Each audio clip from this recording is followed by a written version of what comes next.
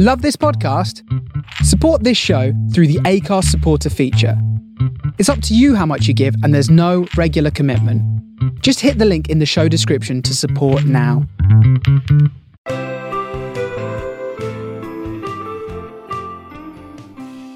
Hello and welcome back to Just Another Football Podcast. Back again, joined by my fellow co-hosts, George and Fergal, and we will be joined by Ali later on. We're going to do a little substitution, a little half-time substitution.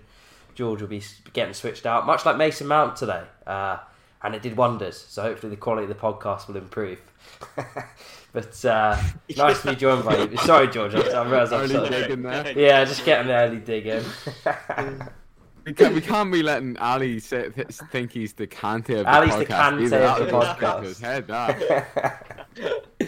Listen, I'm not saying anything, but as soon as Mount went off, Chelsea won 3-0. So, you know, George, don't take it to heart, son. But anyway, as I just mentioned, Chelsea won 3-0. You boys are in pretty good spirits about that, I'm assuming. Yeah, go on, figure. I know, delighted. It seems like it's becoming inevitable with these London derbies this season. I tell you what, there hasn't been a game yet which I haven't been confident with. Yeah, and it's like it's a good feeling to be in. Do you know what? That's interesting, right? Because I was gonna lead on to it, but I'll sort of ask you now on the back of it. Mm-hmm. Like going into a game like this, you've got such a good record in the big games since Tuchel came in. Is it one of those where you fully expect to win, or is it, you take a draw because Tottenham aren't amazing, but it's a London derby. Their fans are back in the ground. Like, what's your sort of like psychology going into these games? This game was I would have been disappointed with anything but a win, and I just don't think Spurs are up too much, as my preview suggested. So I put them 12th. I think they'll do a bit better than that now. But yeah, I was quite happy to I'm happy with the win, but like the performance for Chelsea at the moment they're a wee bit, they're not fully together, and it's a sign of a good team when you're not performing. Yeah. That's a old cliche, but it's also you can't rely on that for too long either. You have to have that's good whenever you only have to rely on that for like 5 games over the course of a whole season. Yeah. But if you're grinding out wins, not that we are already necessarily grinding them out, but we've got Villa was a wee bit lucky, and then first half today wasn't impressive. Yeah, it's that. Sorry, George, to cut you off. It is that sort of cliche, isn't it? Like, it's a sign of a good team when you're winning, when you're not playing well. But as you said, you sort of don't want to rely on that for too long, and you've not necessarily been getting lucky, as you say. But I would sort of like err on the side of it being ominous for the other sides, because you've played 3 teams away from home. You've got 7 points. Arguably could have been 9 without the red card at Liverpool as well. Yeah. There aren't many teams that are going to better that return this season. And the way I actually look at it is, I think you've probably been more impressive in the difficult games than you have potentially in the 2 games, particularly the Villa one. I think Villa was probably your worst performance of the season so far. So it's looking good for Chelsea, isn't it, George? Yeah, definitely. And I think I kind of take the same stance as Fergal on this one. Like, if we had lost this game, I'd be incredibly disappointed. Like, I wouldn't have been happy with the draw. In fact, dropping any points against Spurs at this stage of the season. Like, I know that sounds really disrespectful, but like, under Nuno, they haven't really impressed me. Even in the games they've won, they haven't really impressed me. Recently, they've gone through a massive slump. I think he won Manager of the Month for August. Like, they won 3 out of 3, like, didn't they? They had tough games and they won, but they didn't win convincingly. 3-1. I get why he won it, but it's a Spurs side that doesn't really make me. There's no fear there, especially like if you came up against a Man City or a Liverpool, or even a Man United, especially Man United. Actually, I'd be a little bit more concerned and happy with a point. You might be incredibly insulted by this, Harry. And I get this, but I think if London anyone is was blue. to... No. I think if anyone... It might be outrageous to say this, but I think if anyone was to ever go invincible again, it could very well be a Thomas Tuchel. Oh, don't do that. Chelsea side. No, but and the reason I say that is because we just don't look like we're ever going to concede, or like. Yeah. And if you don't concede, you can't lose. And it's as simple as that. And now that we've got Lukaku up front, we always look like we can get a goal as well. But we might go invincible and not win the league. We might draw every single game 0-0 from here. But so I think last season I could have saw that like not winning the league, and then just drawing every game 0-0. But Lukaku is like the goals against Villa were amazing. Yeah.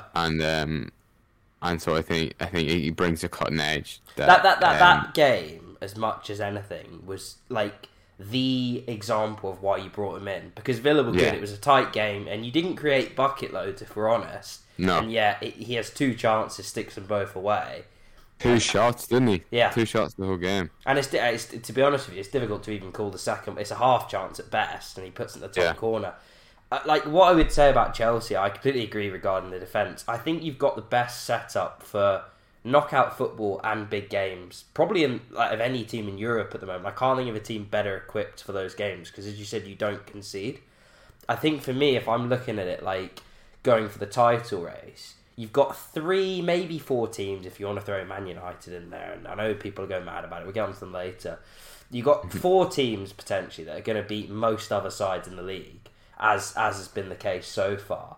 I think the thing I'd be looking at with Chelsea is, can they keep winning the games they're expected to win, where they're going to be allowed to have possession and have to break down a team? Because I'm not yet convinced. The only sort of black mark for me against Tuchel, I think he's been excellent. I think he's you can't doubt what he's done since he's come in. The only area of doubt I have is you don't create bucket loads against a set defence. Now, it might be that because you've got Lukaku in, you don't need to. You can sort of play the margins with it a bit, and if you get one chance or whatever, he's going to stick it away, and you've got plenty of goals in the team. I just think I think the bar is so high that you're not going to be able to drop many points in those games. And win the league. I think Lukaku. I think at times last season it was like Werner was just missing chances. Yeah. Missed some more today. He missed some more today. At this point, I think Romelu Lukaku passed him at one point, and at that point, and he missed one. I think that's on Romelu. That's on everyone else at this stage. You know what I mean? You just shouldn't be passing him. Use him as a decoy. Yeah. But no, with Lukaku, I felt like at times we lacked a presence in the box, so we didn't actually have as many options of getting the ball into the back of the net as we do now. And I think I think we are.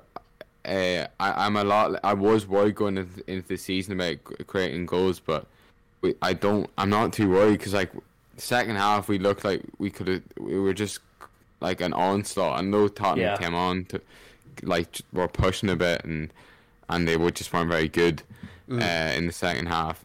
But I am more confident with it, and I think the squad's a Swiss Army knife. We've and we have a different tool for each job. And a great the bench is a joke. Well, what I was going to say, we're always going to have ways to find a way through. It's a pretty good. It's a pretty good tool to have at your sleeve to be able to bring Kante on as a sub at half time to sort of change the system. And also, sorry, just to Kovacic, the last 2 games. Yeah. This is something I've noticed, and it must be Tuchel, but the improvement in Jorginho, Kovacic, and Kante. Yeah. In their passing, in their a lot of the time with Kovacic and Jorginho, it was sideways passes. You see Kovacic last weekend. Have you ever seen him do that ball, George? No. I've never seen him play that ball, and it was top tier. And so if he can add that level of passing onto his incredible dribbling, and he's getting stuck in, he's a different player now. If he can add that. Now, it was only one game, and he done well again today. I thought Yeah. But Jorginho has even improved in his more penetrative passes. I feel he's improved. And people that like love Jorginho would say he always had that. I don't think he has. I think that's revisionism. I think if you look at Jorginho, there's and I have mates of mine who've said to me that he's always been world class. The way I look at it is, he might have been good in Italy, didn't watch him. He might have been good for Italy, didn't watch him. He was poor under Sarri. He was probably even worse under Lampard. And then since Tuchel's come in, he's been world class. Like, I'm not going to deny that. He's been one of the best centre midfielders in Europe. And I think that's a testament to his coaching, if I'm honest with you. Yeah, I've seen improvement. There's very few players that you haven't seen improvement under Tuchel, and like all the defense is another example. Go ahead, George. I mean, he Jorginho now with his range of passing reminds me a lot more of when we signed Fabregas. We brought in Fabregas and his link up with Diego Costa. In fact, I think he scored a great goal against Arsenal. Fabregas put in I think it was like 40. Yeah, I tipped it over. No, you didn't have to go there. You really didn't have to go there. But that's sort of the quality that we really lacked. And obviously, I think Jorginho is improving in that. Kovacic is improving. I'm not as positive as Fergal. I think we've still got a lot of problems going forward. Problems? I think we've got a lot of problems going forward. What are they? So the way I see it is, I actually think we're creating less chances than we were with Werner. And I think, obviously, we are scoring more, but our percentage is a lot better. It's a small sample, though. But the problem is, there's no margin for error. So if Lukaku has a duff 3 games, which pretty much every striker has. He could well. Like every striker has a duff 3 games. I really struggle to see where our goals come from, and I'm really glad Tuchel changed the formation, because clearly two number 10s wasn't working in this whatsoever. Game. Yeah. Not against sort of the 2 centre mids that Højbjerg and Ndombele. I know Ndombele doesn't work that hard, but it wasn't working. It wasn't working, and I'm surprised he brought off Mount. Not because Mount wasn't doing bad. He was doing badly. It could have been Mount or Havertz, to be honest. But Havertz was a lot poorer. It could have been either. Either were poor. Probably just he's better as a striker than Mount. Yeah, but that's what I'm thinking is, I'm surprised we haven't set up with Mount deeper, and well, we've been saying this for ages.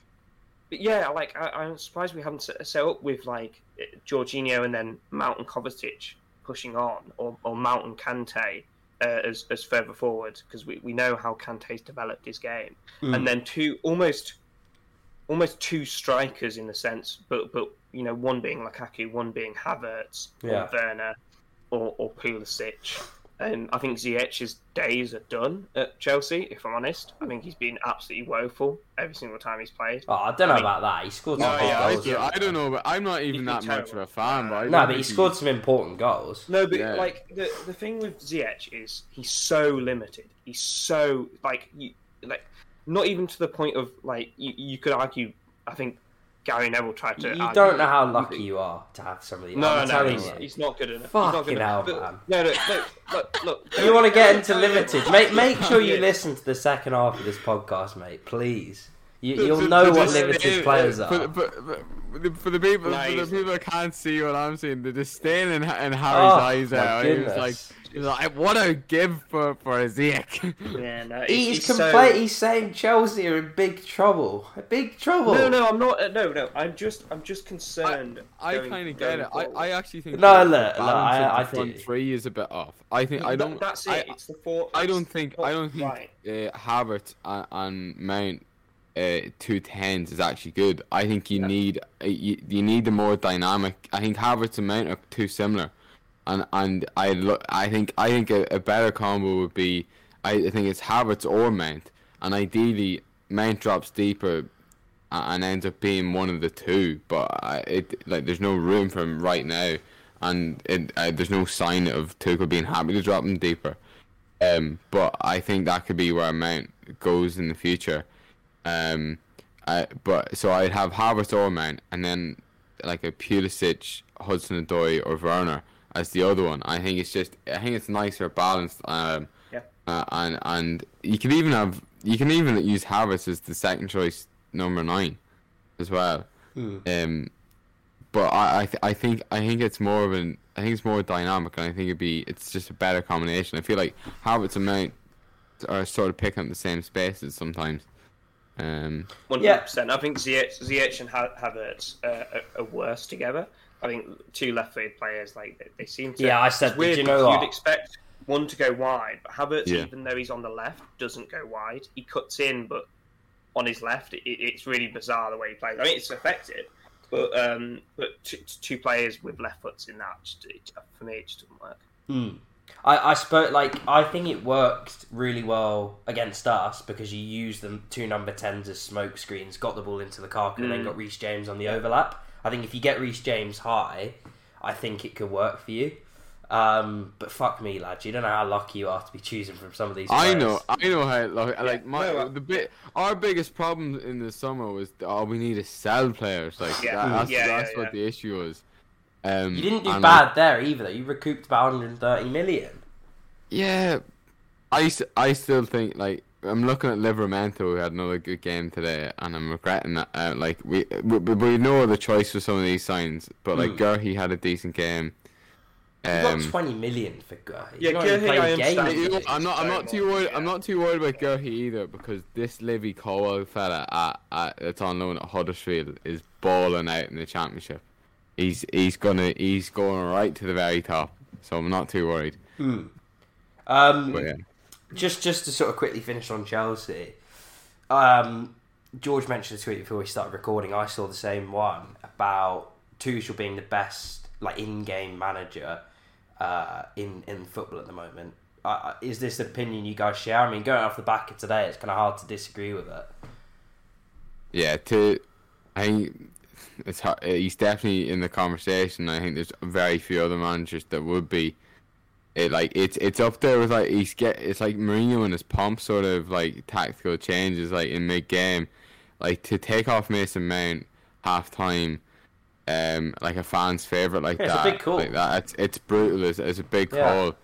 Although Mount's the type of person, and he's tactically astute himself, that he probably would understand it and be all right with it. But yeah, it's a big call, and he's made a couple of them. And it's different things, like playing Azpilicueta at wing back. None of the Chelsea fans would have been calling for that. And yet in the big games against Real Madrid, he done that and made it work and made it balanced. And he changes things. I think that's why this squad is so good for him. As I said, Swiss Army knife. Yeah. And he knows what tool to pick. He knows, we'll go for the corkscrew this time. We'll go for the. I could do a file of my nails. He knows which one to go for, and I think I'd happily say I don't know anybody else. Pep Guardiola has been proven that he actually goes the other way. Whenever he tries something fancy, he bottles it. Yeah. So I can't think of anybody else right now. I think it's a really good point that you made about. I think Tuchel knows this team really well. He knows what players' limitations are, and that's probably why he plays a back three. He's not always played a back three in his career, in his managerial career, and he knows exactly what Mount can do, what Havertz can do, and how. I mean, obviously, we can say he's the best in-game tactical manager in the Premier League, but he has been given all the resources to do that. Yeah. I wouldn't say obviously.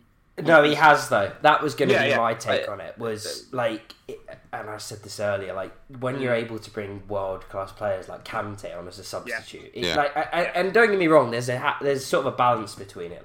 It's not always the obvious choice though. No, it isn't. It's not. It wasn't necessarily the obvious choice. I don't think many people at half time would have said you need to get Mount off for Kante and go 3-5-2. They might have said you need to get Mount to score another goal as well. It actually looks defensive. It obviously wasn't. You peppered them. I think the thing is, when you look at it, right, Frank Lampard had these same players and he had them in 7th. So it's not just a foregone conclusion that you walk in, take this squad, and they're immediately European champions and looking like well in the title race. It's a lot of it is to do with his management, but it helps to have the squad you've got. It helps. I don't think you can play the sort of football you're playing without 30-40 million pound players all over the pitch. It's not like a disservice to Tuchel. I think you've made the smart signing in bringing Lukaku in, and he came in mid-season, and it could have easily gone the other way for him. He could have not got a tune out of these players. I remember saying on this very podcast that it all seemed to end in disaster. It all seemed destined to end in disaster with him. He comes in mid-season. He's sort of got a bit of a bad track record, falling out with players, falling out with management. Think it will. It may well do, but it's not bad if he wins the Champions League and Premier League. I can still see it going pear-shaped. Yeah, well, Chelsea's record it probably will. If he's won the Champions doesn't matter, League, does Premier it? League, Yeah, within what, like 18 months maximum. Yeah, he's done his job. He goes down as one of the most successful Chelsea managers as well.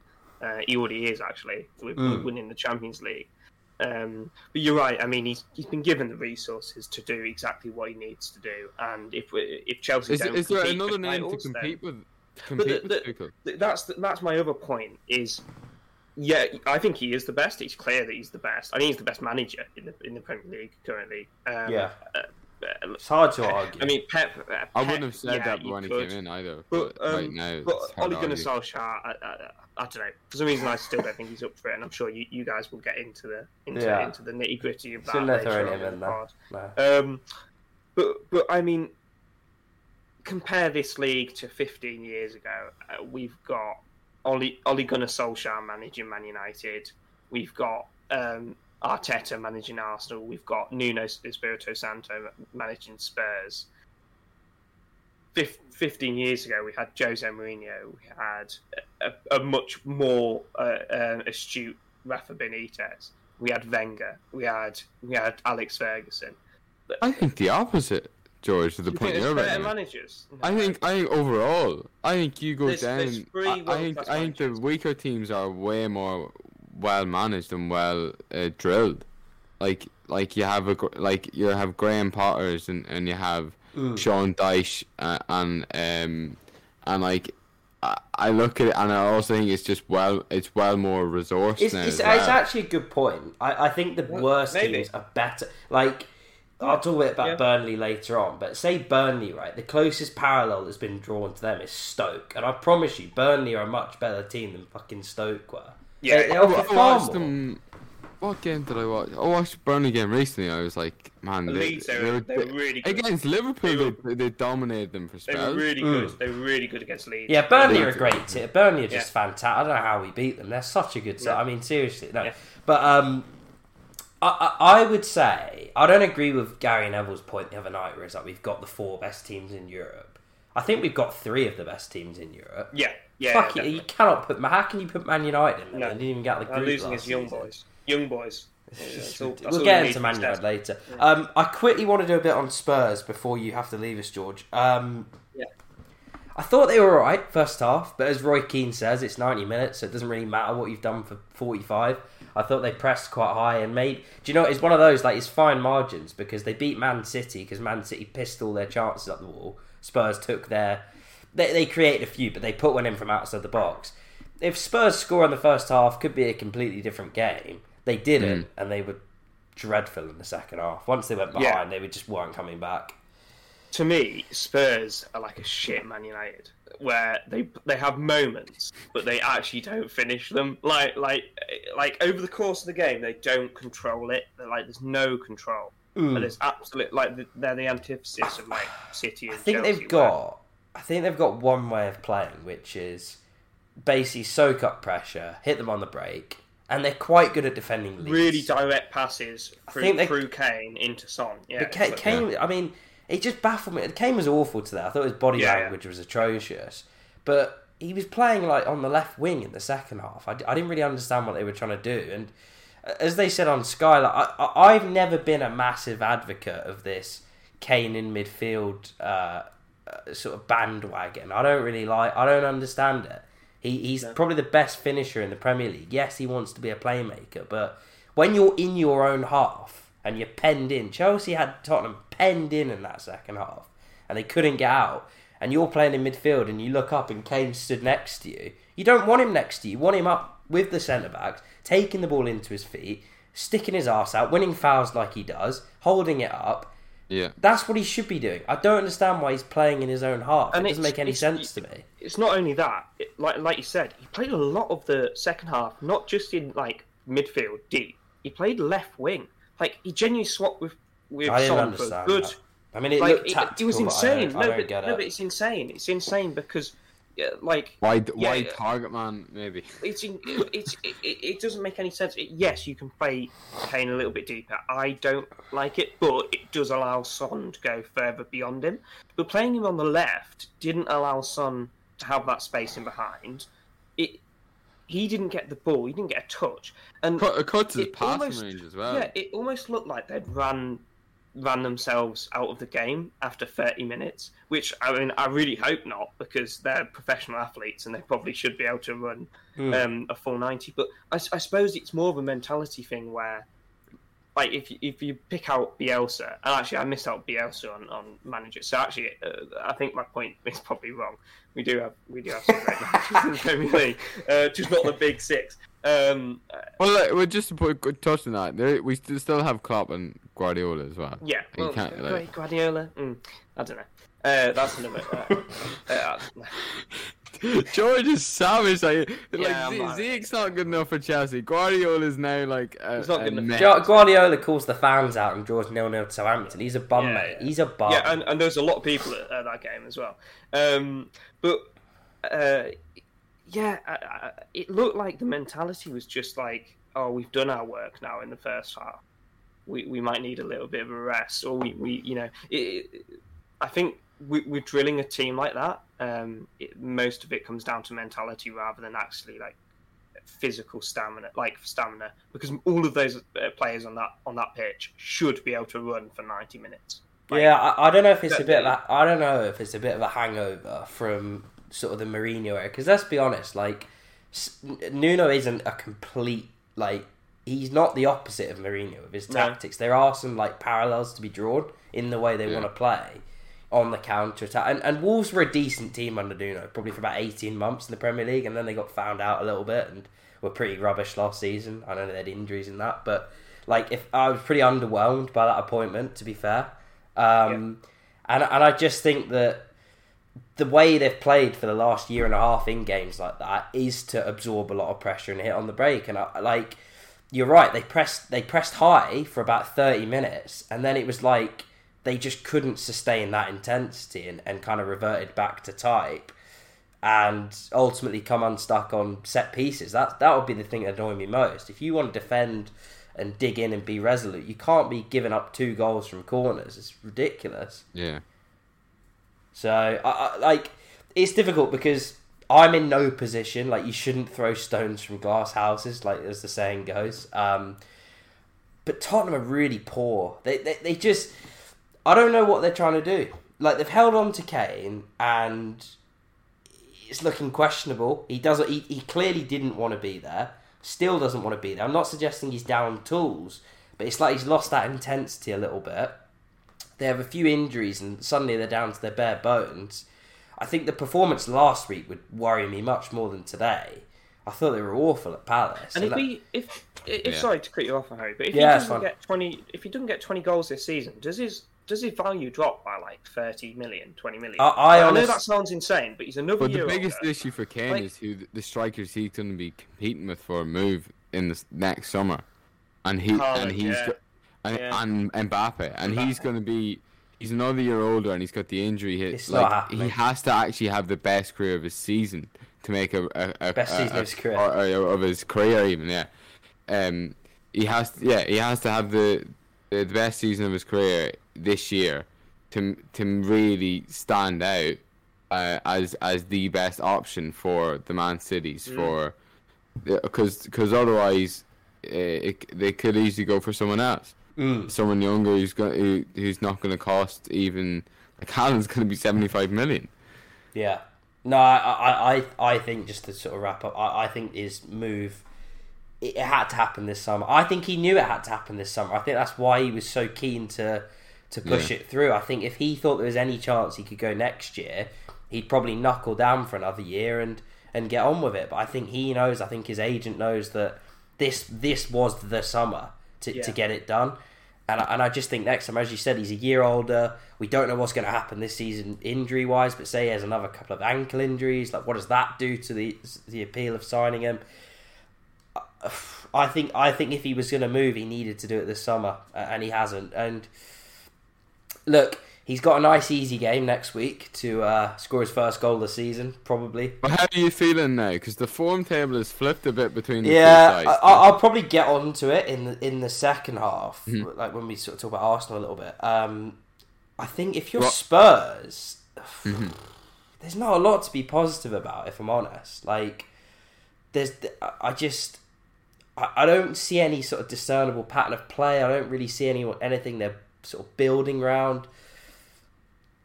There's not a lot to be positive about. I think it's going to be a Tretch game next week. That is going to be one of the worst North London derbies. Like I promise you this. It could be so bad it's good. I promise you this. Yeah, maybe. I promise. Well, it's never bad.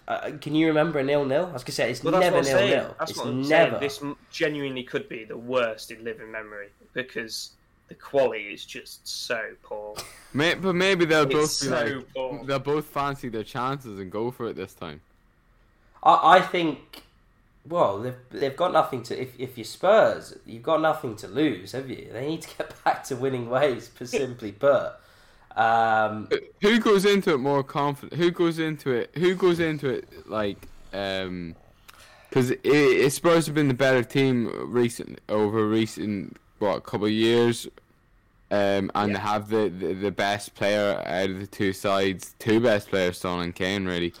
I think that's the only thing. That would be the only thing that sort of like worries me, that they've got genuine match winners. And for all we're sort of building around, and there are green shoots, and I'll sort of talk about it in a bit, we haven't yet got like genuine stone cold killers that you hang your hat on in these games. So I don't know. They're never boring. I'll tell you that. It'll be a good game.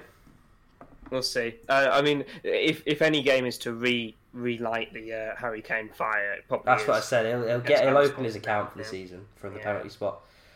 George, I know you got to shoot off. Pleasure to have you, mate. No, pleasure to be on. And we'll be joined by Ali after this. Stay tuned.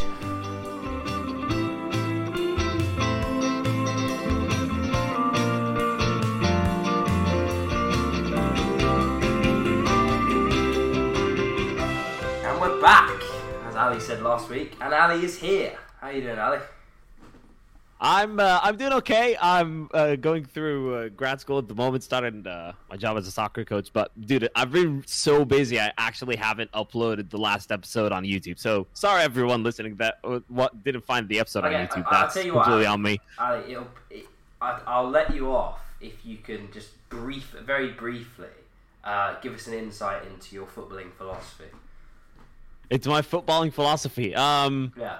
My footballing philosophy depends on being able to instruct 2 to 8 year olds. I absolutely love the job. So you're starting them young.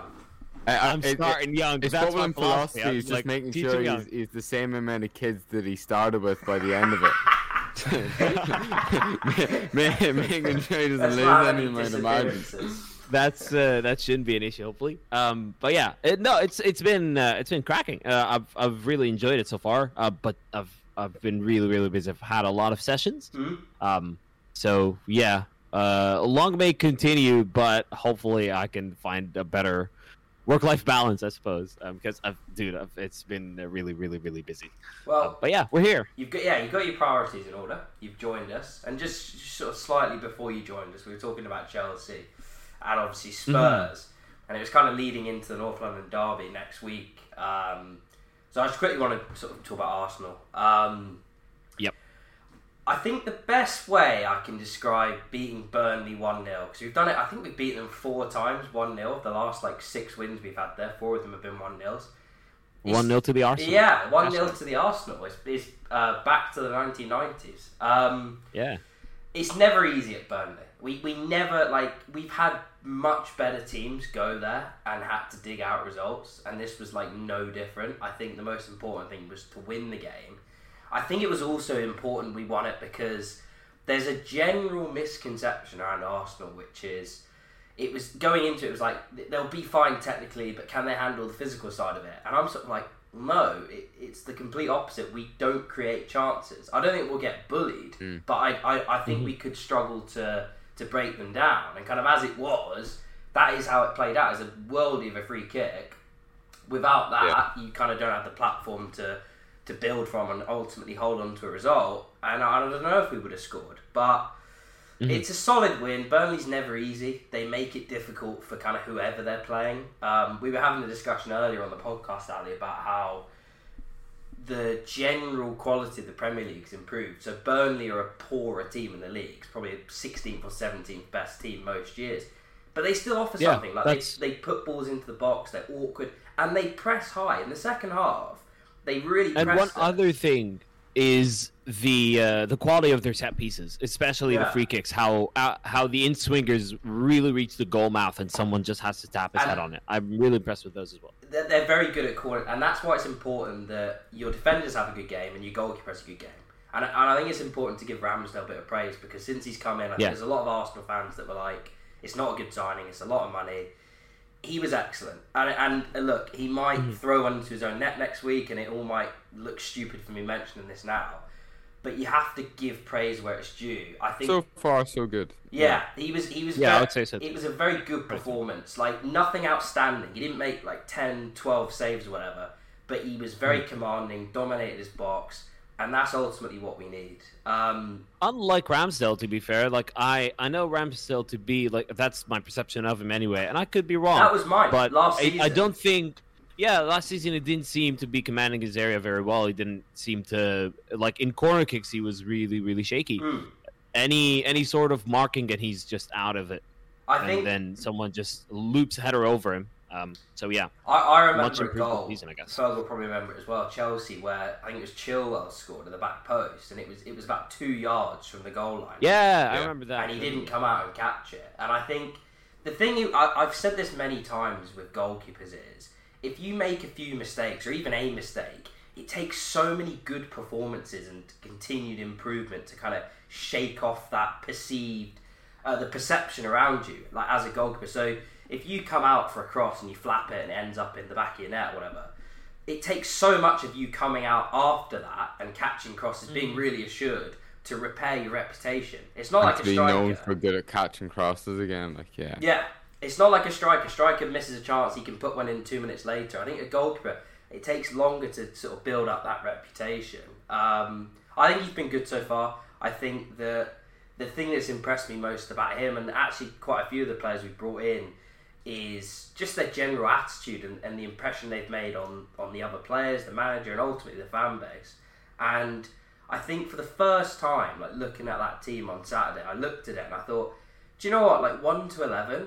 Firstly, there wasn't any like Twitter. I've been saying this from the start of the season. I think 1 to 11, these are good. We're fine. I think we're not bottom of the table, whatever we were. I think it's once you start getting into those players that have to come in, once you get a few injuries and COVID related stuff, which we had, that's when I get worried. But the last 2 games, we've won 1-0. Let's not go overboard. But the teams we've put out, I've enjoyed watching some of those players. Like, they're players I want to see playing. I look forward to seeing them grow, and hopefully that takes us in the right direction. But I think Tommy Assi's looked alright as well. He's good. Tommy Assi's been really good. He just is what he is. I think I said to my mate earlier, he's not the same sort of player, but he reminds me of Nacho Monreal. He's just dependable, does his job, nothing spectacular. But I don't think we need that. I think we need someone to just go in there. He won all his aerial duels.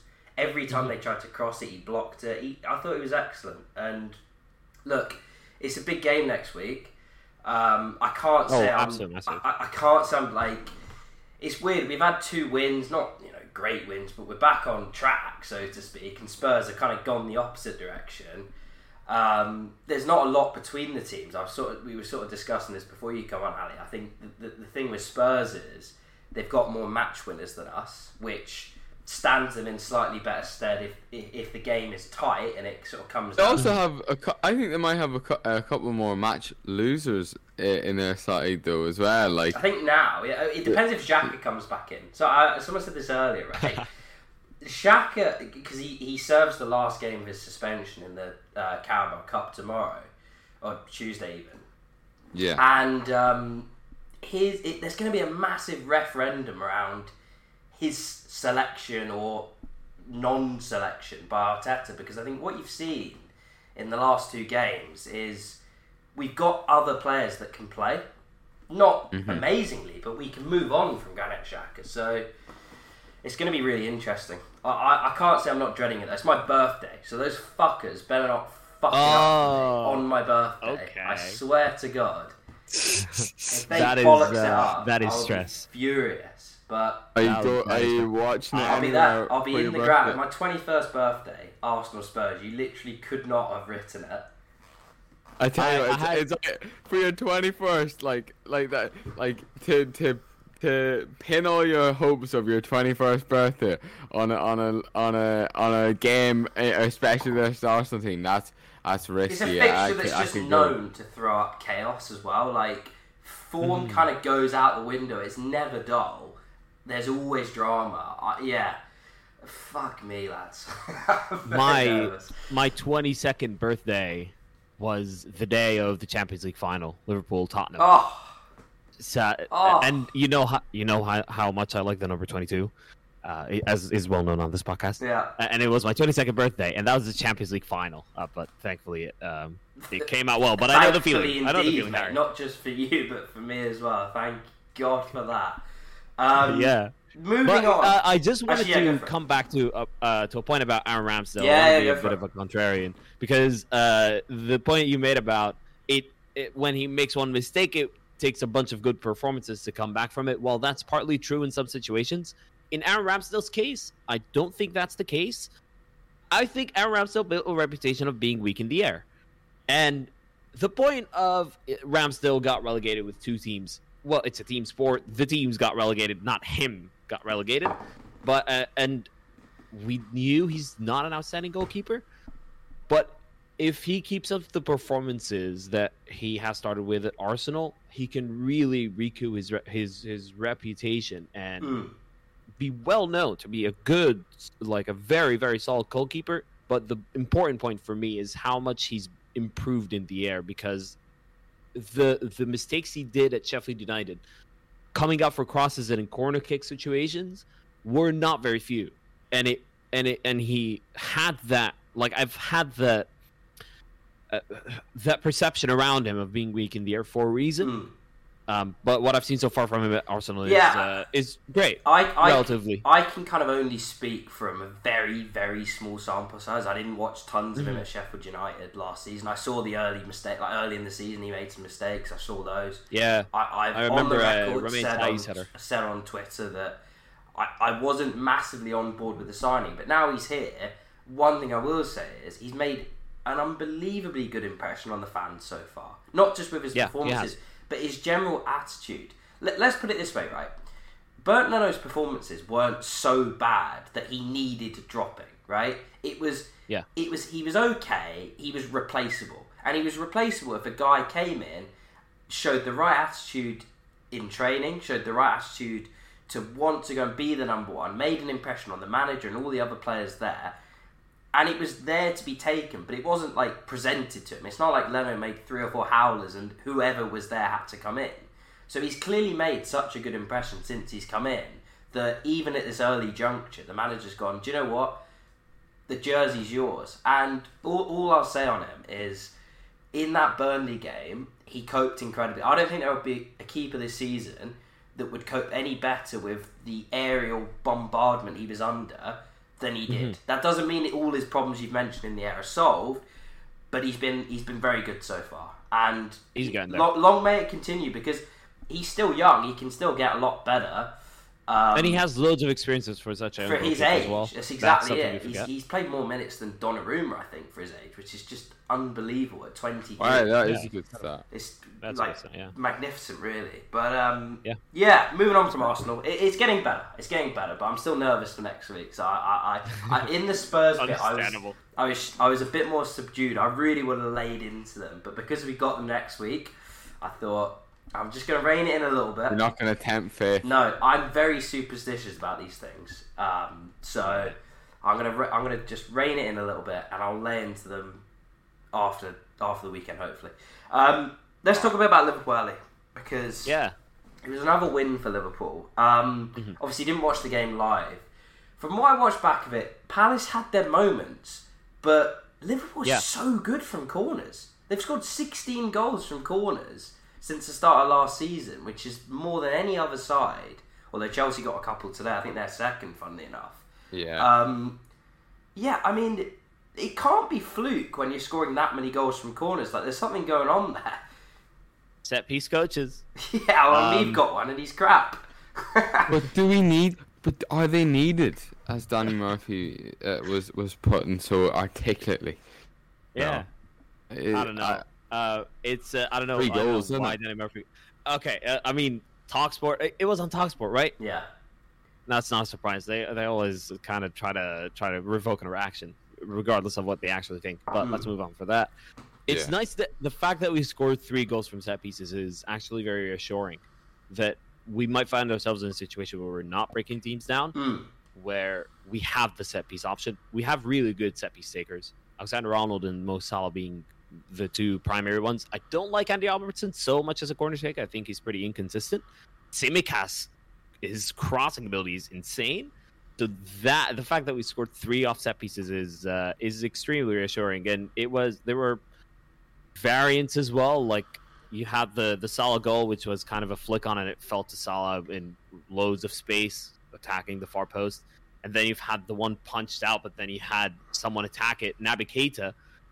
What a goal! Where did that come from? That was a screamer. On the set pieces, that I think, like, of the 3, the one that looked like, as you said, the one that looked the most well worked to me was the first one where Salah makes the run to the near post, he flicks it on and it's pushed out. That's one where I think he's trying to score from there, and if he's not scoring, like, you get the rebounds, which is what they did. Yeah, the other, and Tsimikas' cross was very deliberate to that specific put it in spot. the area. Yeah, absolutely. I think the second one, as you said, is sort of a result of having tall players in the box and it being a good cross, and it falls to Salah.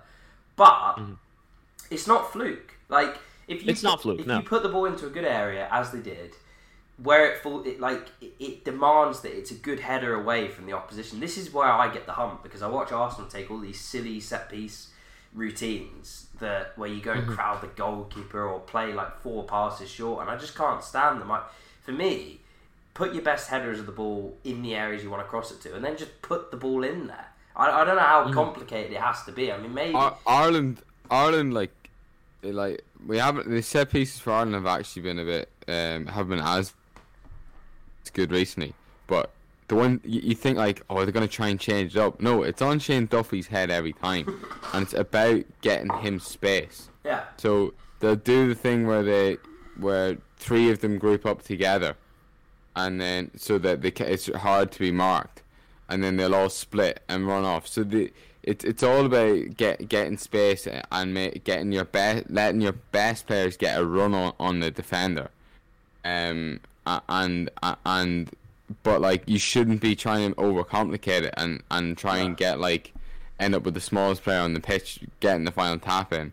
You want to, the simplest thing to do is trying to get your best out of the ball on the ball in a good position. If you have your bingo cards out, Fergal's managed to sneak Ireland into the conversation again. You can tick that box off. You know what? I thought he'd be there are so many. Go on. I thought he'd be keeping a low profile of Ireland and their recent trials and tribulations, but yeah, I'm glad we didn't do an international break. Yeah, sorry, Ali, cut you off. But it's fine.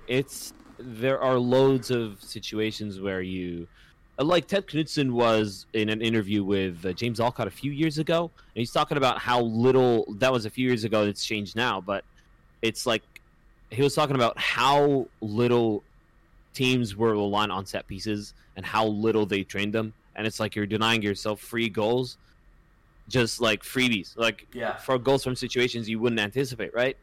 And yeah, I'm pleased to see that change. That teams are kind of using whatever is in their disposal to score goals. And I mentioned Burnley set piece routines before. That's not a fluke either.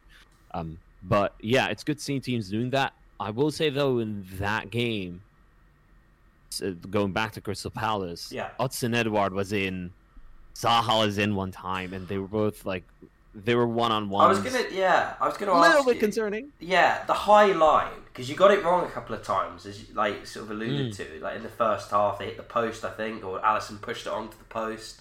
Yeah. Because you've sort of been quite outspoken about how you don't like the high line, and it's. I've seen it a few times in Liverpool where earlier in the season they get better as the season goes on. They're sort of like grooving it, I think.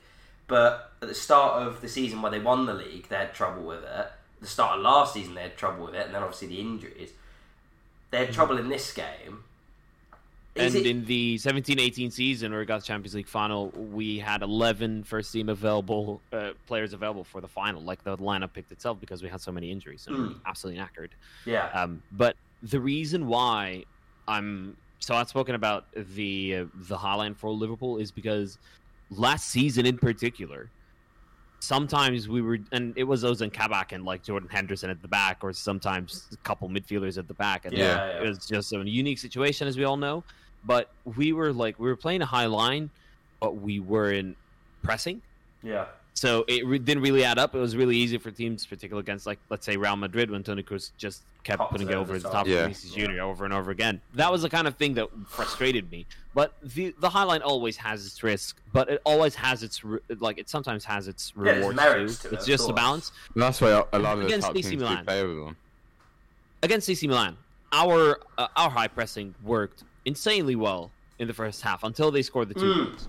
And they scored the two goals because they bypassed that initial midfield press and managed to get him. Yeah. So it has its rewards when you get it right. But like Konate was making his debut, it's a little bit of chemistry still needed there, I think. But I like what I'm seeing so far from him. I think he could do better with some moments in terms of concentration. But yeah, he's young. I mean, it's a 3-0 win at the end of the day. But I would look at those. I would look at those highlights again. I would analyze what went wrong at the back, because I feel like once we have that initial high press bypassed, it's trouble sometimes, and we kind of need to find a way to fix it now.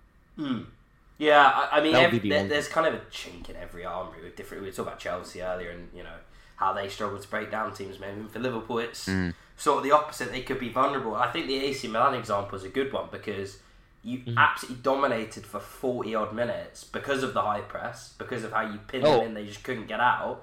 But then I was watching the game with my brother on a call, and I was like, it's darkness for AC Milan. They literally can't see the light. Yeah. Like and then they scored two goals out of nothing, and it's like that is the high press, like at its best, and then at its worst, like simultaneously. And obviously you come back and win the game in the end, but like it comes with risk. It comes with associated risk, as you said.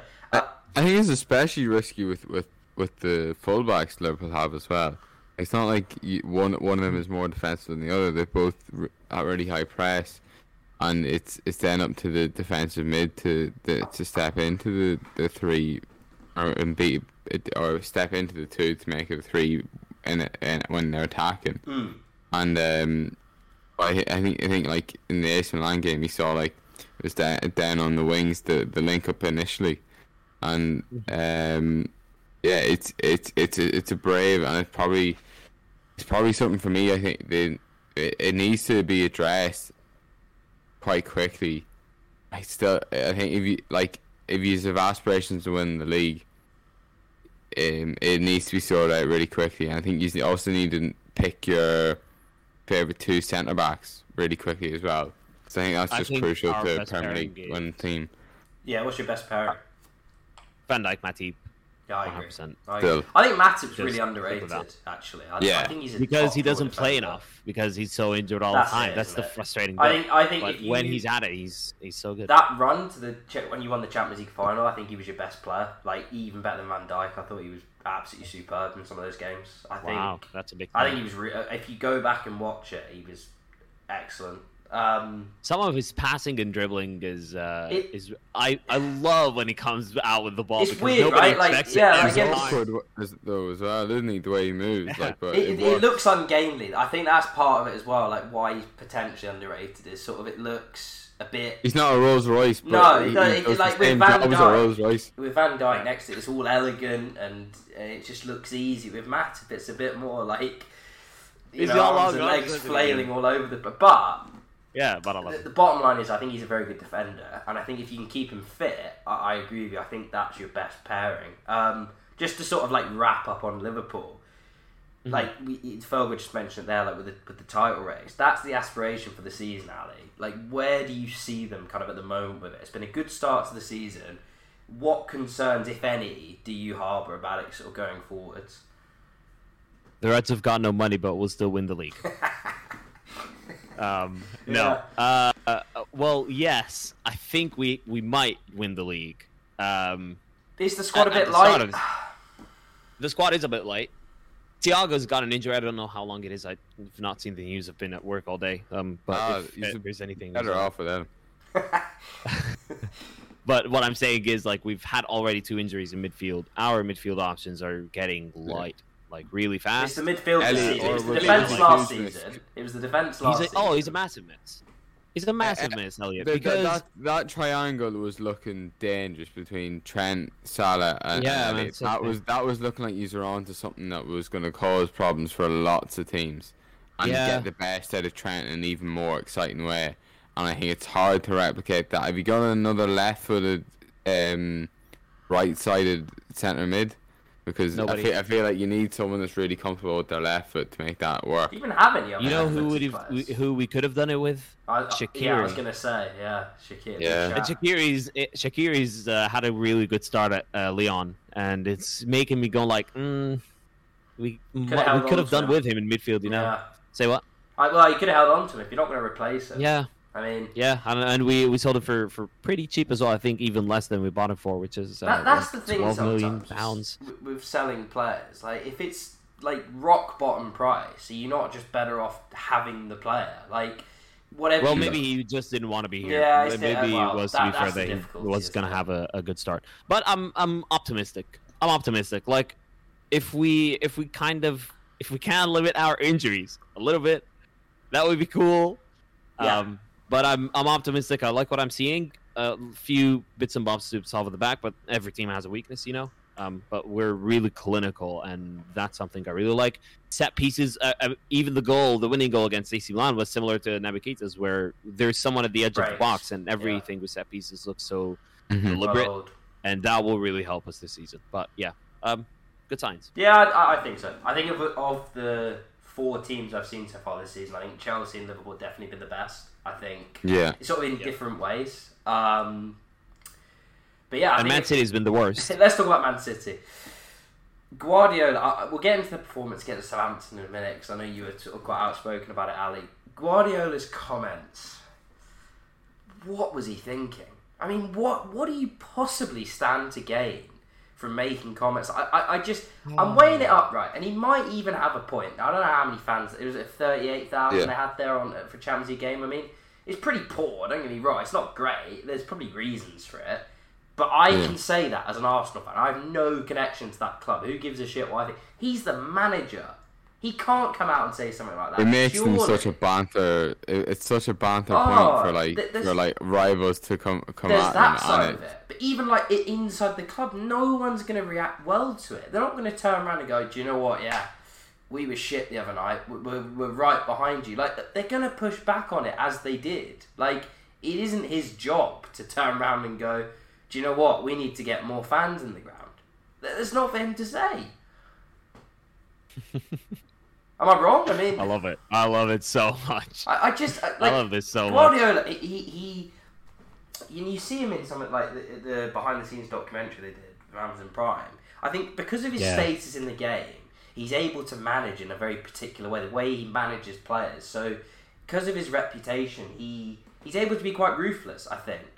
And the thing is, it's one thing doing that with players, but you can't do that with fans. You can't speak to fans like that. They're not gonna. They don't care who you are when you're making comments like that.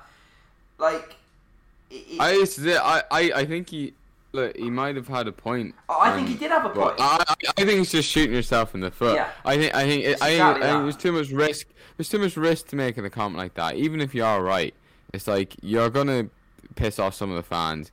The fans are gonna be pissed off because every other fan, like the amount of Man City ticket jokes going through Twitter.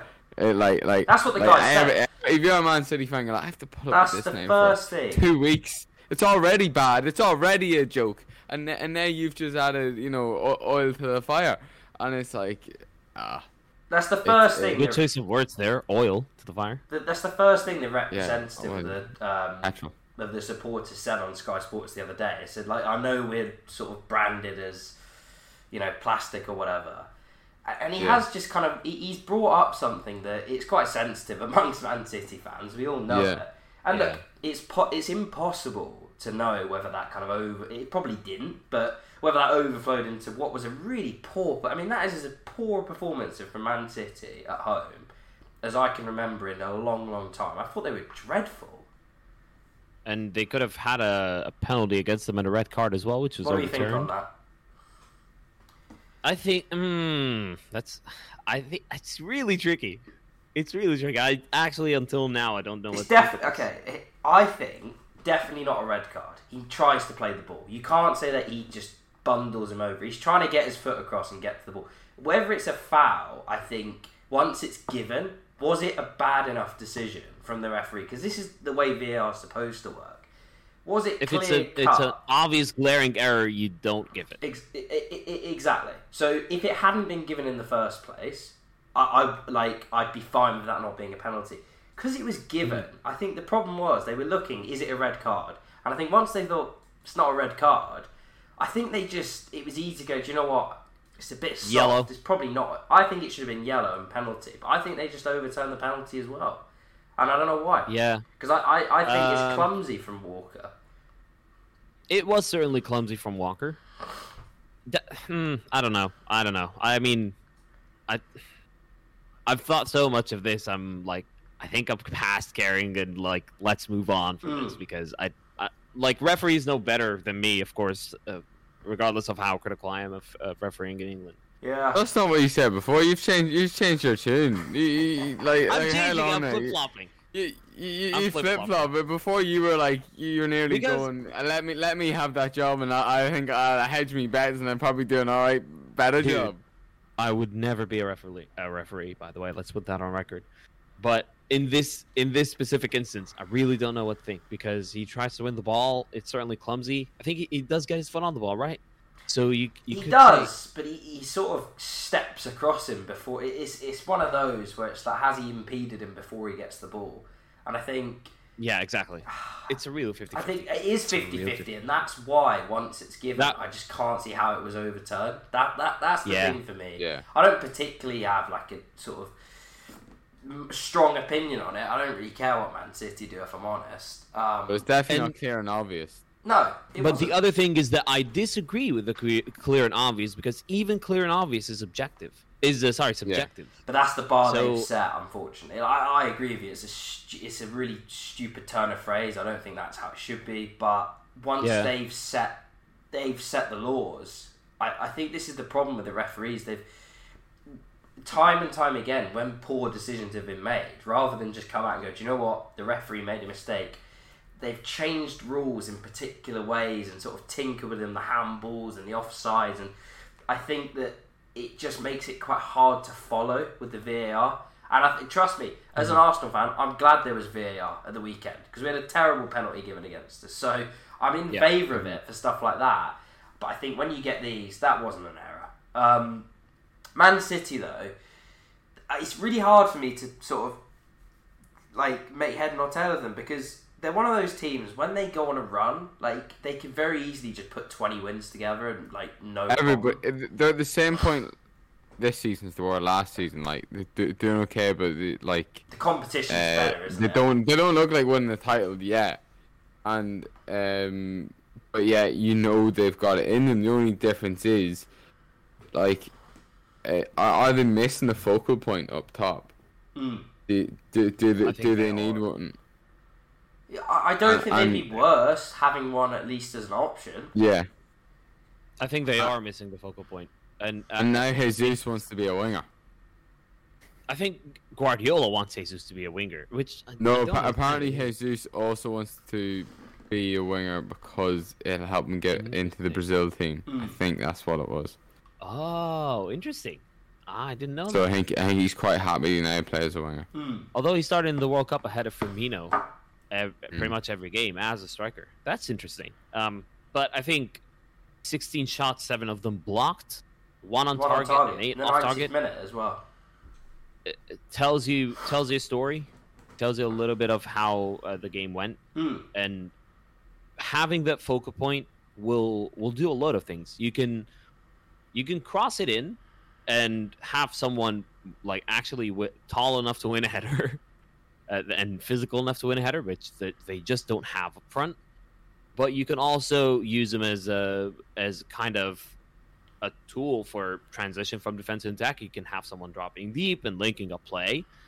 They don't have anyone that's playing back against the goal, which is really helpful against physical defenders or like physically superior defenders. And while they have the quality to pierce right through them, obviously, they sometimes lack that option when they need it, and they could really do with one. I think. I mean, like someone like Lukaku would have been perfect. I think going strikerless, when it works, looks really clever because you have all these guys rotating through the striker position, and the defenders don't know who to pick up. It looks impossible to try and deal with. It can look unbelievably intelligent. But then at the same time, you sort of saw it in the first game against Spurs, right? So for the first 15 minutes, they pissed all over Spurs, but like had them right where they wanted them, didn't score, and then they sort of ran out of. I think with Man City, they seem to sort of go like really heavy in the first half an hour.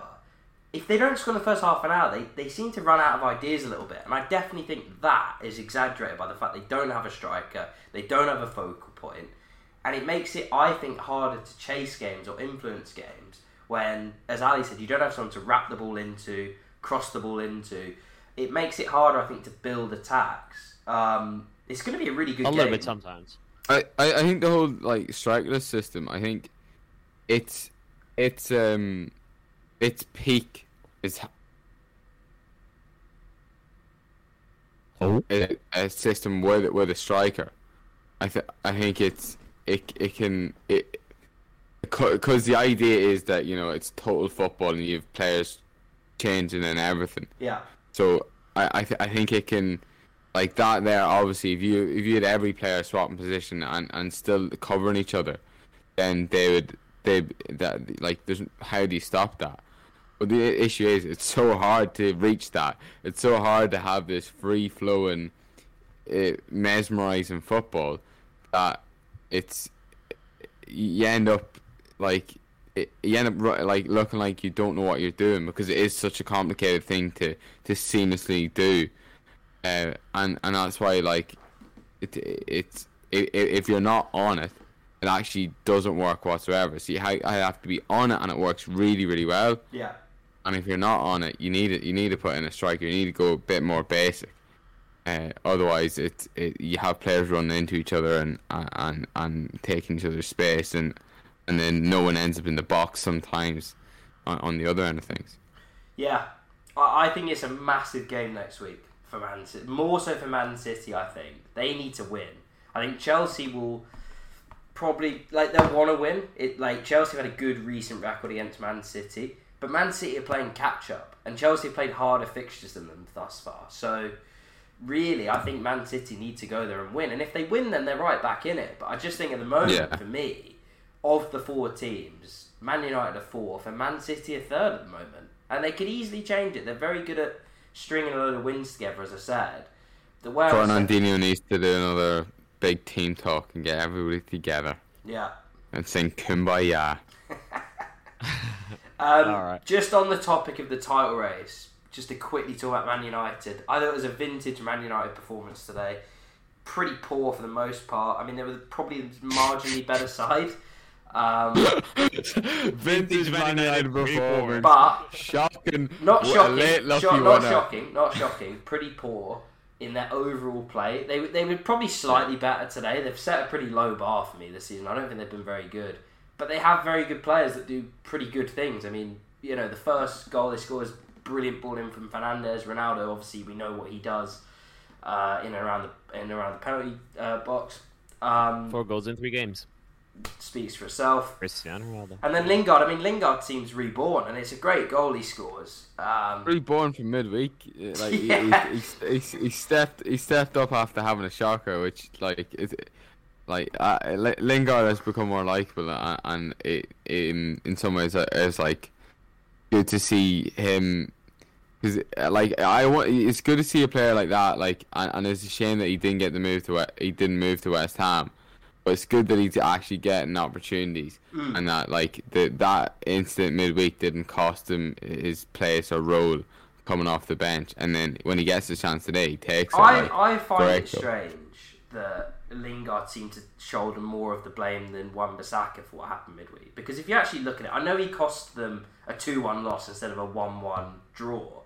But the overall... It wasn't only those 2 players either. It was a poor performance all right, around. Well, and it goes to the manager as well. Like, his tactics were dreadful. Once they went down to 10 men, they just... Substituting Cristiano Ronaldo off at 1-1 is insane. It was just, it's just bad. Just ridiculous. Weird. But I think with Man United at the moment, they've got a very decent team, bar the sort of centre midfield, I think is a bit of a weak spot. But they've got some very good players, some match winners in their team. I'm not quite there with their overall performances. I don't think they've had a single 90-minute display this season where you could go, they were brilliant. And I think you could look at the other teams and go, they're not quite at that level for me anyway. I think they're the 4th best team in the league. They might be a good 4th best team, but I can't put them in the same conversation as the likes of Chelsea, Liverpool, Man City at the moment. I just don't see it. And then you don't back the manager either to be able to put in with Chelsea. We're not totally clicking with the system yet, but you back the manager to get that working. With Ollie, no way. it's yet to be seen. It's like there's no proof previously that he'd get a system going on top of the individual quality. It does seem like he'll always be reliant on the individual moments. If you look at it today, right, Chelsea at half-time, Tuchel makes a big tactical change and they go on and win the game as a result. I can't remember Solskjaer doing that. I know people say, he threw Lingard onto there and Lingard scored. That's not the same thing. When has he ever changed it mid-game and had a positive influence? If someone can find me an example, then I'm happy to... it probably has happened. But the Matic sub was a decent one though. I mean, that's not. I always think, what's a good tactical change? But it's not one that's obvious, and then has an impact. I think if a fan can pick out the sub to change the game, it's not that. No, I agree with that. We said that early, didn't we? About no one would have brought Mount about bringing on Kante. It's not the obvious move to get another goal. What I would say is, if you actually look at it though, he brings Matic on in the 80-odd minute, and then Lingard scores an individual goal. I know Matic is a good pass through, but it is a good pass. But that's the thing though. You wouldn't necessarily think we need a goal. Bring on Matic, so but you bring on Matic. He gets a good assist. I take it back. Solskjaer's a genius. I don't know what. I'm after undoing my own point as well. Yeah, you are. I think my point is more about the. I don't think he could. I don't think Solskjaer is going to create a free flowing system. I don't think he has a system. What is there style of play? I think he's good. I actually do think he's good at the one-offs, and he's all right at I don't think he's awful with in-game tactical changes. I think he's very hit or miss though. But I think there are games where he does do stuff. He's good. The players want to. Whenever he needs a win, he seems to pop it out, and it usually is a tactical change. That's what I was going to say. The players want to play with him. Every time his job has been on the line, they've won. They've produced a performance. The players, you see them celebrating a full time with him. He's got good squad harmony there. I'll give him that. He gets the vibes absolutely spot on. And then and if you want to give him credit for this, he gives the expressive players rope to basically go, do you know what? Go and do what you want. And they are doing it for him at the moment. I just look at it and I think when you've got 3 well-drilled, tactically astute, cohesive systems that you're competing against, I just can't see them beating any of those teams over a season. Three systems that also have a defensive midfielder. I maintain Man United need a defensive midfielder more than Cristiano Ronaldo. Absolutely. You're not going to find any argument from me on that. But look, people. If Ronaldo was so good, he could play defensive midfield. You know. Yeah, if he's the best player in the world, why doesn't he play defensive midfielder? Right. Exactly. He's better playing his position on the pitch. Look, good win for them. West Ham isn't an easy. It's not an easy game. You got to win those games. Tough. Feel sorry for Mark Noble. Yeah, that was ridiculous from Moyes. I don't know what Moyes was doing there. I fundamentally disagree with the idea of bringing someone on as a penalty specialist. Yeah, me too. Because I just think there's always pressure taking a penalty. If you bring someone on just to take a penalty, it only heightens that pressure. I'm not saying for that being his only touch, and he was literally in his bib and tracksuit before. That could be his last touch in a West Ham shirt. You just don't know. Look what he's done to it. He literally hadn't kicked the ball. Like, if I was coming on, I'd be like, give me the ball, let me do a couple of toe taps just before, while you're waiting to go. I'd be trying to get a feel for it. He would never have been one of the substitutes under normal circumstances, unless there was an injury crisis. He wasn't coming on. I also find it so strange, because, you have players in the pitch that are, can strike a ball. It's like, who's in your I don't know how you go in your head. Who's better at taking penalties? Well, one of the lads that are on the ball and have had a good game and I can strike a ball well, or Mark Noble, who granted he's a great penalty taker, but he's cold. But he's cold. Hasn't had a touch. Yeah. I don't know. Surely you'll be like, oh no. The problem is they showed the graphic of their record from penalties after the game. Their record's terrible. They've only missed 4 of the last 5. So I think there's kind of there's an element of, and Moyes denied this after the game, but let's be real, there's an element of trying something different, because all the guys on the pitch had missed their last penalty they'd taken. So wow, I just think it was one of those where he hadn't tried Mark Noble. He trusts him clearly. He's got a good penalty record, as we've said. He thought that was the best option, but in fairness, Moyes after the game, he was like, "It's one of those decisions didn't happen." Yeah, it happens. He was like, it wasn't a good decision. Yeah, and so yeah. Yeah, I didn't like it at the Euros. I think people will learn their lesson from this now. I don't think you'll see as much of it. I'll be honest. No. Yeah. The only time I think it works is with a keeper. It's different with a keeper. It is actually different with a keeper, I think, because the expectation for a penalty is you're supposed to score. Whereas with a keeper, obviously you want to save them, but I don't think there's that kind of mental baggage with it that there is with taking one. No. But anyway, let's move on. There were some other games this weekend. Norwich. Norwich got relegated this weekend. Unbelievable. I'll tell you what, Norwich reminded me of, and I only watched the highlights to be fair of this one, but the third goal, if you recall the third goal, and how I think it was Grant Halley just popped the ball up, and then Ismail Assar found himself just threw on goal out of absolutely nothing. It reminded me of Bochum's defending against Bayern Munich when they lost 7-0. Mate, this that's weekend. The defending on the second goal, where it was the defending the second goal, bog standard run to the front post. There was 3 Norwich defenders in there, and he just runs across all of them. That you wouldn't see that defending for the Dog and Duck pub team. I mean, it was absolutely awful. No wonder Liverpool didn't sign Ozan and Kabak. I mean, good God, it was. He did. It was just terrible. I think the thing with Norwich is they just can't defend. They've got some decent attacking players. They pop it round. Fair play to them, but they can't defend. They are. It was so exciting too in the win. They got Brandon Williams. They had Billy Gilmore come in. Ozan Kabak was at Liverpool. It was okay-ish. They need to start Obama He was. To bring it. It's been my second time I'm going to bring up Ireland. He done really well. Really impressive. He was bringing the ball out of defence. I think it might be suited back 3 more, so maybe they should switch to a back 3, because he's done well. He done really well. He properly impressed. Done really well against Portugal, and then when he started the second game of the international, we were all really excited, and he nearly got the winner as well in the second game. So I go for I back up Obama over Kabak, and then with Billy Gilmore, I want him out of there as soon as possible. it is not good for him. I said at the start of the season really it wasn't a isn't. good move for him. Are you now seeing Yeah. the light? It's proven to be true. It can't be good being surrounded by that. I almost think, is it even better him going down the championship and just being at the Big top? fish in a small pond.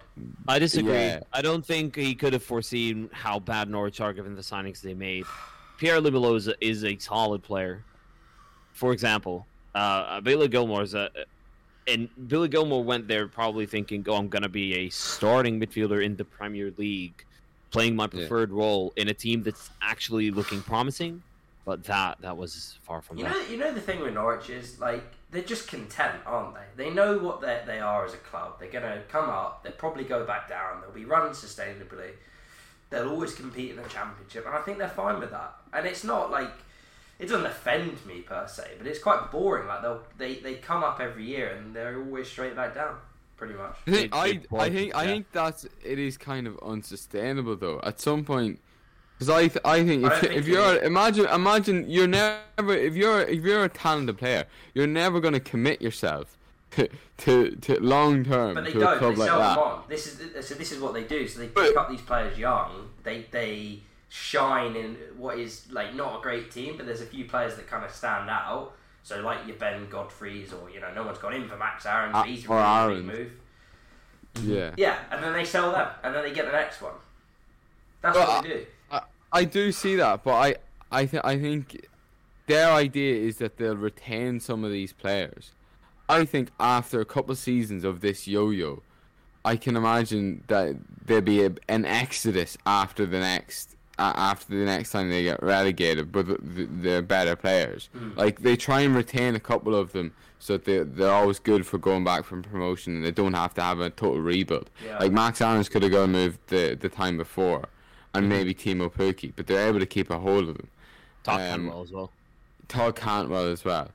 And so they're able to keep all the hold of them. But I feel like there's 4 players that could like, and the next time they go down, they're like, well, I don't want to go through this again. So that's 4 of your starting players that you have to re-sign and replace, and are such. I don't think that's as easy. And they're already after losing Buendia. So I think there's only so much it like grand sustainable. But you have to make it stick at some stage. Otherwise, I don't think players will sign for you with a long-term vision. That Norwich are trying to have a long-term vision, but I don't think this is for a player. I think you'd be looking to move on really quickly, even quicker than Norwich probably would like. Yeah, it's difficult to have a long-term vision at the bottom of the table, I think, because it's easy for Arsenal to have one. If we balls it up, we'll be in mid-table. If they balls it up, they're in the Championship again, and could have further ramifications once they go back down. So, yeah, I look. One final thing on this, shout out Cycling GK. Yeah, what a making this out guy. of the Premier League. What a guy. His interview on Match of the Day was just, I love him. I absolutely Was love it? him. Okay, I need to watch that. Yeah, it was just pure goal. I love the guy. I can't say anything bad about him. Yeah. And he rates Aaron Ramsdale, so he clearly knows his stuff. Yep. Just to quickly go over some of the other games at the weekend.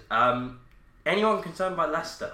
I think they've had quite a poor start to the season, and a lot of people. The fact that they're leveling points with Arsenal says this is the thing. It's kind of well documented how much we've struggled, and we did get a couple of thumpings, but we're level on points with Leicester now, and we've played harder fixtures than them, arguably. So, what's going on there? I mean, it is still 5 games into the season. It's fair enough to put the caveat on every single team in the Premier League that they've only played 5 games, and you can't really take a good enough, prediction or forecast of how the season's going to go, as we just did right now with Norwich. But you kind of have to wait and see. Yeah. But they did have a tricky fixture. I actually watched a bit of that game, the Napoli Leicester. Napoli should have won that as well. Really, if we're being honest. They had a tricky game midweek as well, and then I think Brighton look good. I think Brighton are looking really good. Me tipping them for relegation is the best thing they could have hoped for, because it's done them absolute wonders. Look at them; they're in the top 4. Well, there you go. That's what happens when you convert your chances, Harry. Yeah. That's what happens when you convert your chances. To be fair, it's easy to convert your chances when they're from the penalty spot. I don't know how that was a penalty to them. I'm now thinking, are Leeds and Brighton going to swap places? That's my thinking early on in the season, because I had them both actually doing pretty well. I think I had Leeds higher, but I'm now thinking maybe there's a flip in that, and Leeds will eventually take up the role of underperforming or whatever. Who do you think of those? Who has a better squad? Brighton. So do I. I think Brighton has a better squad. Leeds. I don't think No. Leeds do, mate. Squad. No. I think Brighton have got Definitely. some quietly very good players. I People think would go into the Leeds starting 11. I think Wow. Leeds have the best player in Rafinha, and Bamford actually would suit Brighton. Because he fits nicely in the shirt and the but I actually think squad. You look at. I'm never impressed with Leeds squad or Leeds' bench whenever they bring on it, but I think I do rate their starting 11. But and maybe Calvin Phillips or Rafinha are probably the two best players of the two teams, probably. Yeah. Basuma though. But yeah, I think overall they've actually more coming off the bench. But it's because they've been more established in the Premier League that they've been able to acquire a decent squad players after a while. Sold well as well. I mean, selling Ben White for 50 million helps, and then you can sort of There you go. that. Yeah.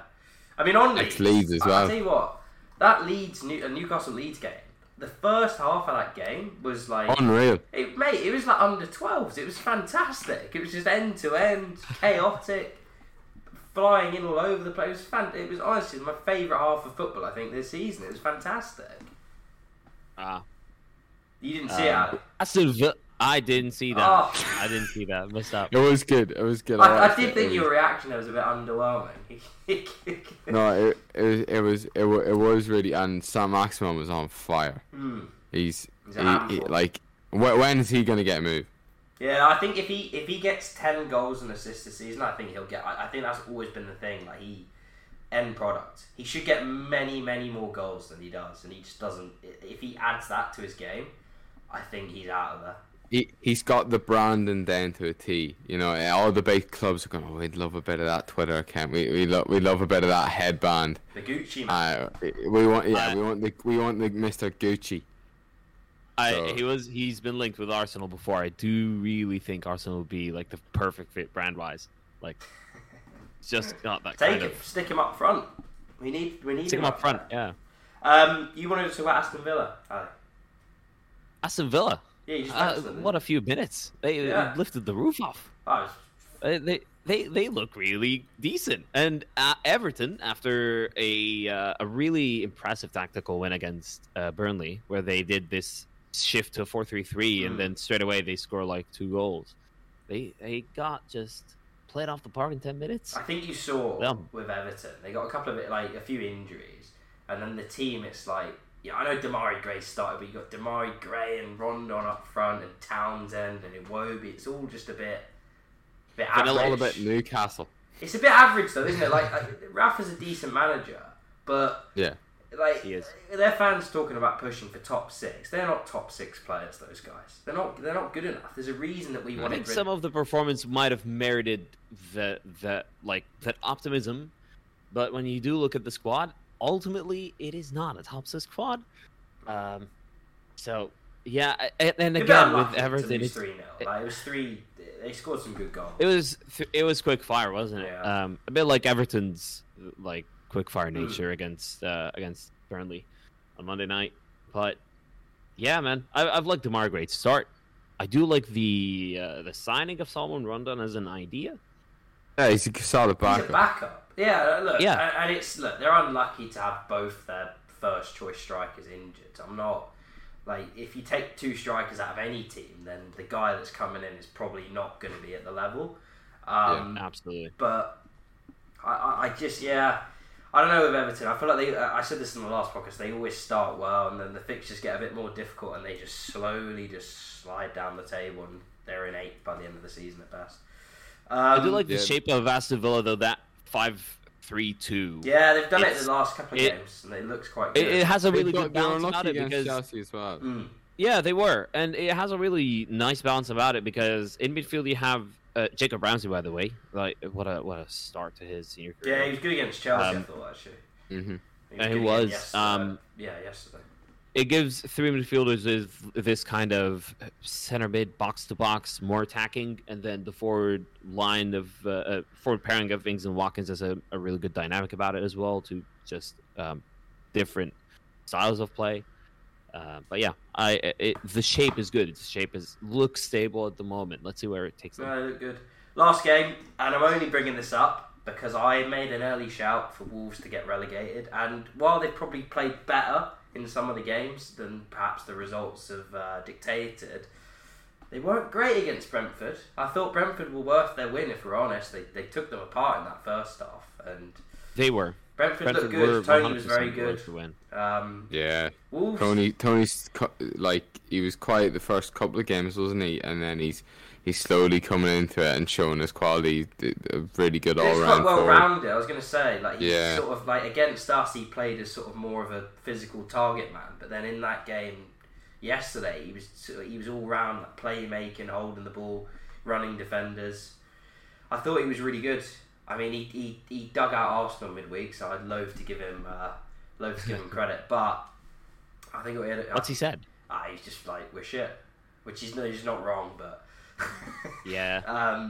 Yeah, he looks good. I mean, Brentford, I think they annoy me just because Rob Turner always goes on about them, but they are pretty decent. They do look a pretty good side. I think they'll have a solid season. Probably not spectacular, but they managed the game well. Like, they managed it how you would expect a Premier League side to see it out. Got the early goals, and then second half just stifled the game. Anytime Wolves got any momentum, just took the sting out of it, faking injuries, put the ball out. It was really professional. I thought it was a really good play. That's an away. That is the template for an away day performance. It is, and the tactical template for how to face up against Wolves in an away game was exactly how they shaped up, matching up with the back three, but having an extra man in midfield, and then Brandon Mbeumo up front with Tony. That just had it was just incredibly solid. I don't think Wolves were really within a chance. No. Any early shouts for Wolves? I mean, they don't look. They're looking at I tend not to make shouts. I had a quick look at their fixtures. I think they've had a tough enough run. They had Leicester on the opening day. They've been a bit unlucky as well, if you actually look at it. Like, they didn't deserve to lose to Spurs, didn't deserve to lose to Man United, probably didn't deserve to lose to Leicester either. So it was like they lost 3 out of 3. They're beating Wolves. They're beating Wolves 2-0. They beat Watford, didn't they? And Watford, sorry. They look a bit short of goals. I think the thing is with Jimenez, he's not quite back yet to his. Jimenez, I just don't understand how. It's bad, but I don't understand how he's going to have a career because he was known as being a target man. Yeah. I don't know how he can head a ball with that. He threw the headband off actually, and that towards the end of the game, I didn't know he could do. I thought he had to play with it all times. But this is it. I don't know. I don't know enough about it, and I don't know. But my understanding about header check and all was they had to wear these full on head guards. Yeah. And then it was, if they ever got a clash in the head, they'd be subbed off a lot of the time if it was a bad one. Yeah. So I don't know I don't know enough about it, but if you have to wear a headband, surely that must affect your heading ability. And he also looks leaner, he not necessarily a good way. I know what it is? He's not the same player, and it's understandable that he's the same player. It's sad, but actually, he's not what he was. He was one of those players you always put in your fantasy, and now he's not. He's not. You know what it is? It's obviously a sharpness thing, but it's also there's a bit of a fear thing. Yeah, definitely. Probably. Obviously, has that injury in the back of his head, I imagine. The thing is, I think he will be trying to change his game to be more of not a target man, but let's say a forward that runs in behind, or an advanced forward that plays on the shoulder. But that's so hard to do. It is very hard to do. But I think that's why he's going target, for with being a little bit leaner. I don't think he'll ever be up to the same standard as the target man as he was as someone who runs in behind. I think it's going to be hard to sell him, but I think they need to cut their losses and go somewhere else with him. That's sad. It is difficult. It's sad. It's brutal though. That's football, and like, it's a real sad story the way it happened. But like, you know, I will he's say a they did millionaire. need a striker in the window. They did need a striker. I mean, they needed a striker Never got last one. season. And this Fabio Silva fella, like the money they spent on him, and he Well, that's doesn't. the problem when you have a super agent basically running your club and running your recruitment. That's exactly, you get burned on some of these deals. Like that was a George Mendes signing. People are staggered that they paid 30 million. That's exactly why. He's still 19, but I haven't seen. He's nowhere near any it. flash. Look, it's not his fault. He shouldn't have been playing last season, and under normal circumstances, he wouldn't have been. But Yeah. the guy is not. He should be going out on loan or getting because he just doesn't look anywhere near the level to play the Premier League. Let's wrap Go it to up, guys. Championship. It's been going on a while here. It's been good to be back though. Good to be back to sort of. It was good to be back. semi-regular Fergal, format. want to give us quick tabs on Tammy? Yeah, quick tabs on Tammy to finish. Quick tabs on Tammy. He didn't score today. Rubbish. But he scored last week. I'm pretty sure in a. Scored Or no, he midweek came, in he the, came off the bench midweek. Yeah, that's what it was. Yeah. He's just tanking and- it. He's tanking his transfer value so Chelsea can buy him back on the cheap. Yeah. Mourinho went and said that he's gonna make him. He's gonna make him I can't remember the exact word, but he's gonna make him such a good striker that Southgate isn't gonna be able to avoid picking him.